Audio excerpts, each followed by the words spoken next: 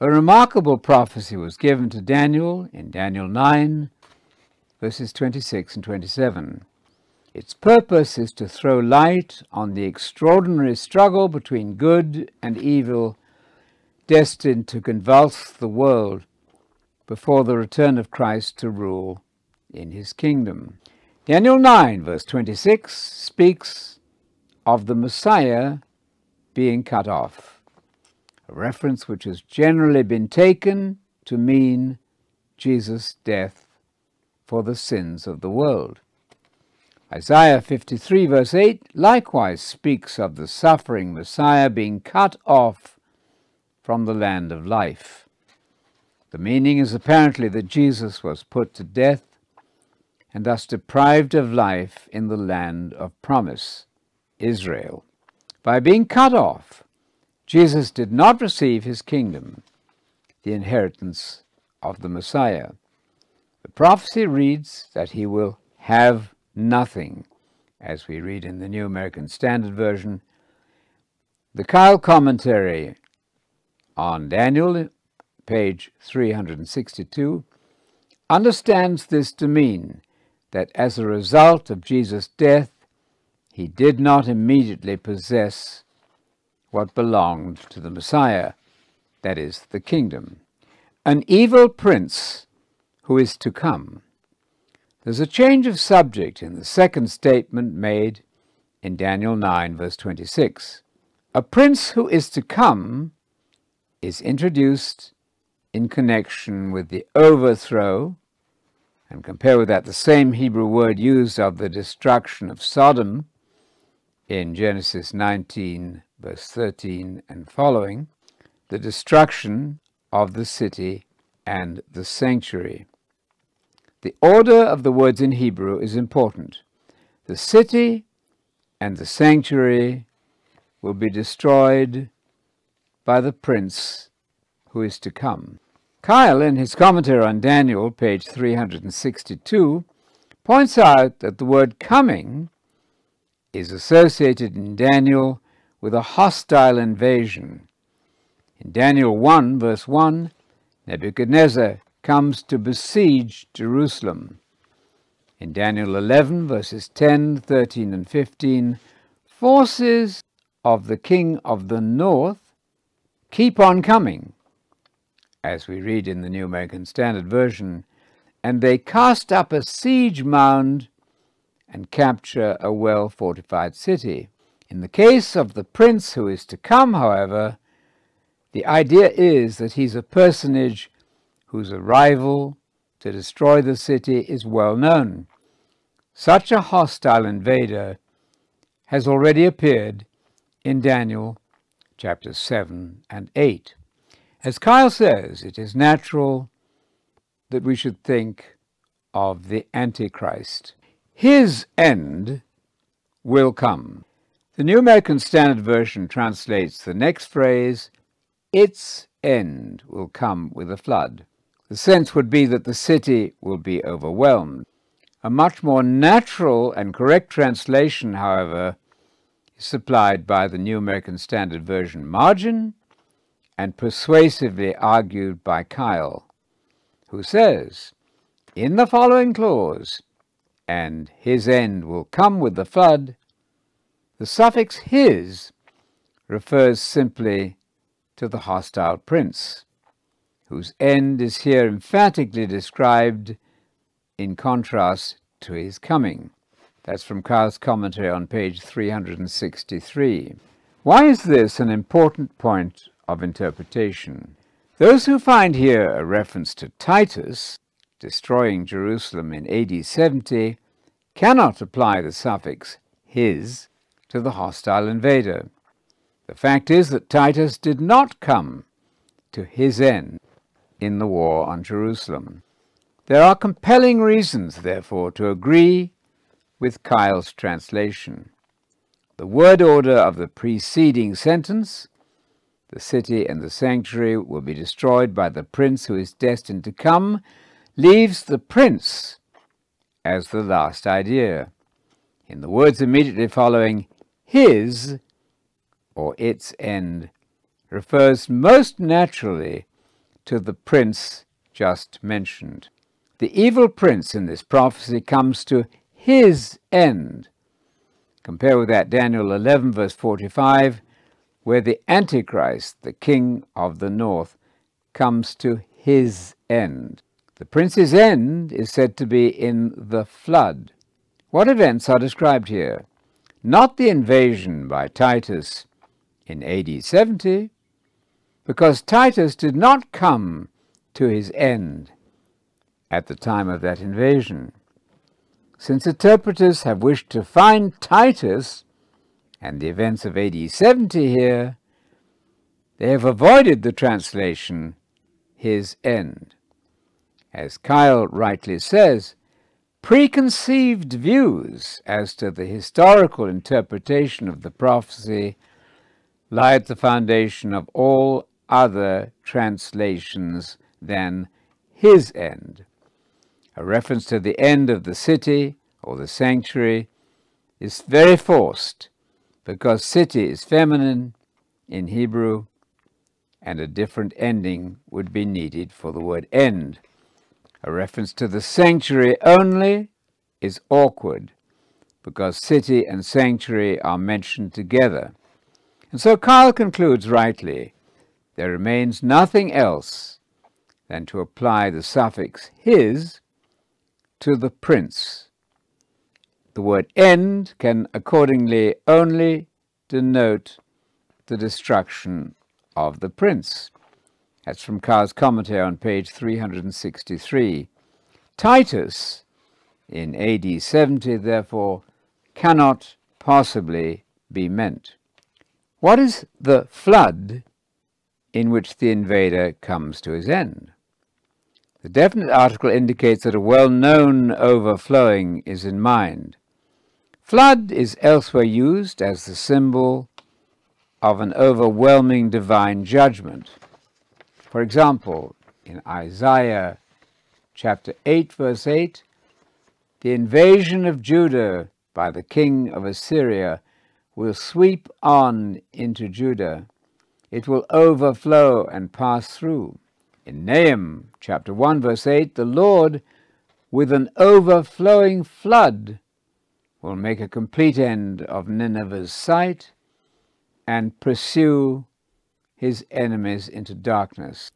Daniel informs us that Antichrist's end will come in the flood of God's end-time judgment.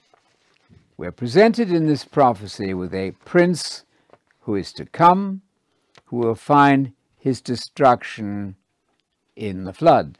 Daniel 11, verse 45, describes the destruction of the final king of the north, who will come to his end just before the resurrection, as we read in Daniel 12, verse 2. Verse 26 contains yet another piece of information. And until the end, there will be war. The end referred to here is simply the end of the period in progress, as Kyle says rightly. The meaning is that war will continue to the end of the 70th week, or period of 7 years. Trouble is to be expected until the completion of the final week, or period of 7 years. Desolation is decreed. Our verse ends with an additional comment on the nature of the judgment. Desolation is divinely decreed as punishment. A comparison with 3 other passages is illuminating. In Daniel 11, verse 36, the end of the career of the final king of the north is inevitable. We read, what is decreed will take place. Further light on the decreed punishment of the invader of Israel at the end of the age is supplied by Isaiah chapter 10, verse 23, where we read, for a complete destruction, one that is decreed, the Lord God of hosts will execute in the midst of the whole land. For this reason, Israel should not fear, that is, the Assyrian, who strikes you with the rod. Isaiah 10 verse 24. In a very little while, Isaiah goes on to say, my indignation against you, Israel, will be spent, and my anger will be directed to their, that's to say, Assyria's, destruction. Isaiah chapter 10, verse 25.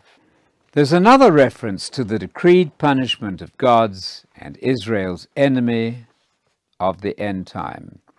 In Isaiah 28, verse 17b and following, we read, the hail will sweep away the refuge of lies, and the waters, compare the word flood, will overthrow the secret place, and your, that's to say, Israel's covenant with death will be cancelled. Then, in verses 21 and 22, the Lord will rise up to perform his unusual task and to work, his extraordinary work. For I've heard from the Lord God of hosts of a decisive destruction on all the earth. Again, the words are reminiscent of Daniel 9, verse 26. There's coming a decisive annihilation of Satan's final tool to destroy Israel. The city and sanctuary will indeed be overthrown by the coming invader. War will be a feature of the last week or period of 7 years. Yet the peace of God's kingdom will follow when Christ returns to destroy the Antichrist, to resurrect the dead, and grant the kingdom to the faithful, as we read in Luke chapter 22, verses 28 to 30, Matthew 19, verse 28, 1 Corinthians 6, verse 2, and 2 Timothy 2, verse 12. Also Revelation 2, verses 26 and 27, Revelation 3, verse 21, Revelation 5, verse 10, and Revelation 20, verses 4 to 6. Just before that time, desolations are irrevocably determined by God. So says Keil in his commentary on Daniel, page 365. A summary of Daniel 9, verse 26. We can summarize the announcement provided by Daniel 9, verse 26, with the following translation based on the Hebrew and in conjunction with Keil's exegesis in his commentary on Daniel, page 373. After the 62 weeks, or periods of 7 years, the Messiah will be cut off, so that he does not have the kingdom which belongs to him. And the city, together with the sanctuary, will be destroyed by the people of a prince who shall come to his end in the flood. War will continue to the end of the 70th week, that is, the 70th period of 7 years, since destruction is irrevocably decreed. Daniel 9, verse 27. We proceed now to verse 27, which completes the prophecy, supplying further detail about the events of the 70th week. Verse 27 opens with a statement about the prince just mentioned. He will confirm a covenant.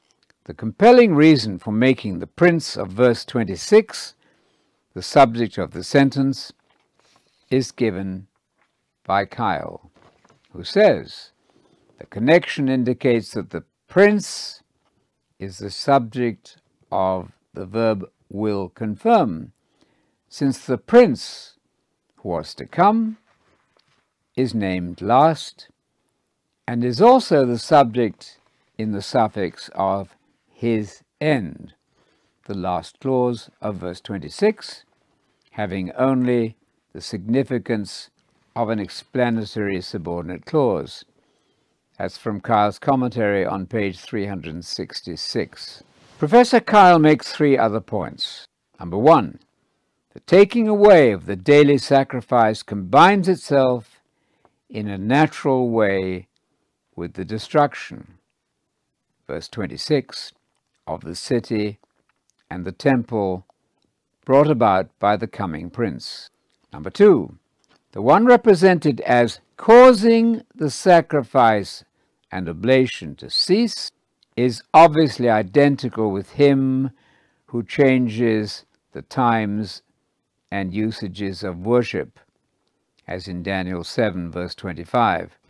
The reference of "he shall confirm" to the ungodly leader of an enemy is therefore, according to the context and the parallel passages of this book which have been mentioned, as well as in harmony with the natural grammatical arrangement of the passage.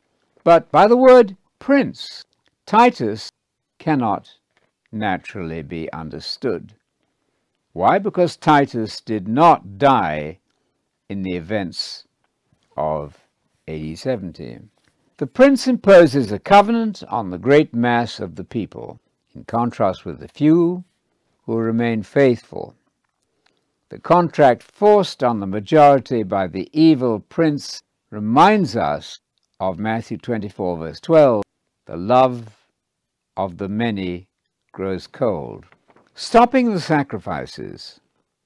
The next clause gives us information about the second half of the final week or period of 7 years.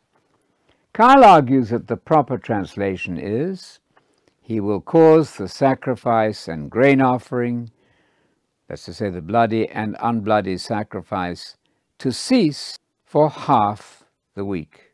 Associated with this interruption of the temple service, the prince comes desolating on the wings of abomination. Just as the true God bowed the heavens and came down with thick darkness under his feet, and he rode on a cherub and flew on the wings of the wind, Psalm 18, verse 9, so here the wicked prince is seen desolating, borne upon the wings of abominable things. Kyle cites the interpretation of another German commentator. The powerful heathen enemy of God is here conceived of as carried upon the wings of the idol abomination, just as the God of the theocracy is borne on the wings of the clouds and on cherubim, who are his servants.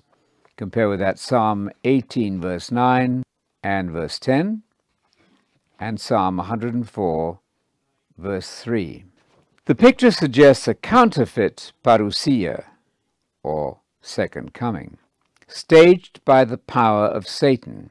Paul reflects the same idea in 2 Thessalonians 2, verse 9, where Antichrist's parousia is in accordance with the energy of Satan. The final sentence of Daniel's prophecy tells us that this desolating rule of the wicked prince will continue until the end, and the decreed judgment of God will pour down on the desolator. The verb pour down once again suggests the flood of verse 26, in which the wicked prince comes to his end. Since no flood of judgment fell on Titus in AD 70, the reference to this whole passage must be to the future Antichrist and his temporary reign at the end of this age. Summary. It will be appropriate to state again the message of Daniel 9, verses 26 and 27, with reference to Kyle's most helpful translation. After the 62 weeks, or periods of 7 years, the Messiah will be cut off, so that he does not have the kingdom which belongs to him, and the city, together with the sanctuary, will be destroyed by the people of a prince who will come, who shall come to his end in the flood. War will continue to the end of the 70th week, that is, since desolation is irrevocably decreed. And he, that's to say the evil prince, will impose a covenant on the many for 1 week. And during half of the week, he will cause the service of sacrifice to stop, and, borne on the wings of idol abominations, he will carry on a desolating rule. And this will go on until the end, when the firmly decreed judgment will be poured out on him as one desolated. That's from Kyle's commentary on Daniel, page 373. Jesus was most interested in this prophecy of Daniel. He referred to the abomination of desolation as a key feature of the time just prior to his return. In Matthew 24, verse 15, the appearance of the abomination of desolation in the temple is the cue for believers in Judea to flee to the mountains. I note that Jesus did not expect them to be removed from the earth by an imagined pre-tribulation rapture, which is not a biblical doctrine. The expression used by Jesus corresponds most closely to Daniel's other references to the abomination of desolation in Daniel 11, verse 31, and Daniel 12, verse 11. The first passage tells us that the final king of the north will send forces against the sanctuary fortress, do away with the regular sacrifice, and set up the desolating abomination. The connection with Daniel 9, verse 27, is clear.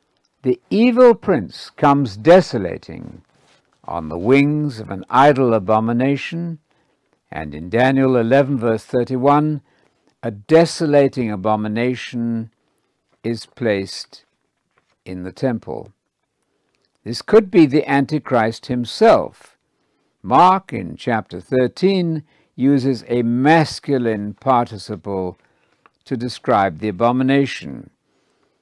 That's to say, Mark 13, verse 14, speaks of the wicked person standing where he ought not to be, strongly suggesting a human person in the temple.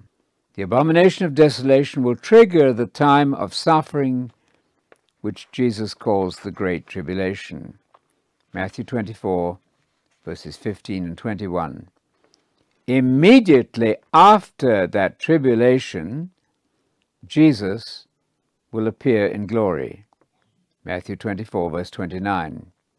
It is important to note that these are not events already past. Jesus obviously did not reappear immediately after the tribulation of AD 70. 1290 days, or 3.5 years. Daniel 12, verse 11, completes the network of prophetic information about the abomination. From the moment when the abomination of desolation is set up in the temple, a period of 1290 days will elapse. This appears to be slightly longer than the times, and half a time of chapter 7. This period takes us to the end of these amazing wonders, as we read in Daniel 12, verse 6. All the prophetic events will be complete 1290 days after the appearance of the abomination and the cessation of sacrifice. The time for the resurrection and the kingdom of God on earth will have arrived.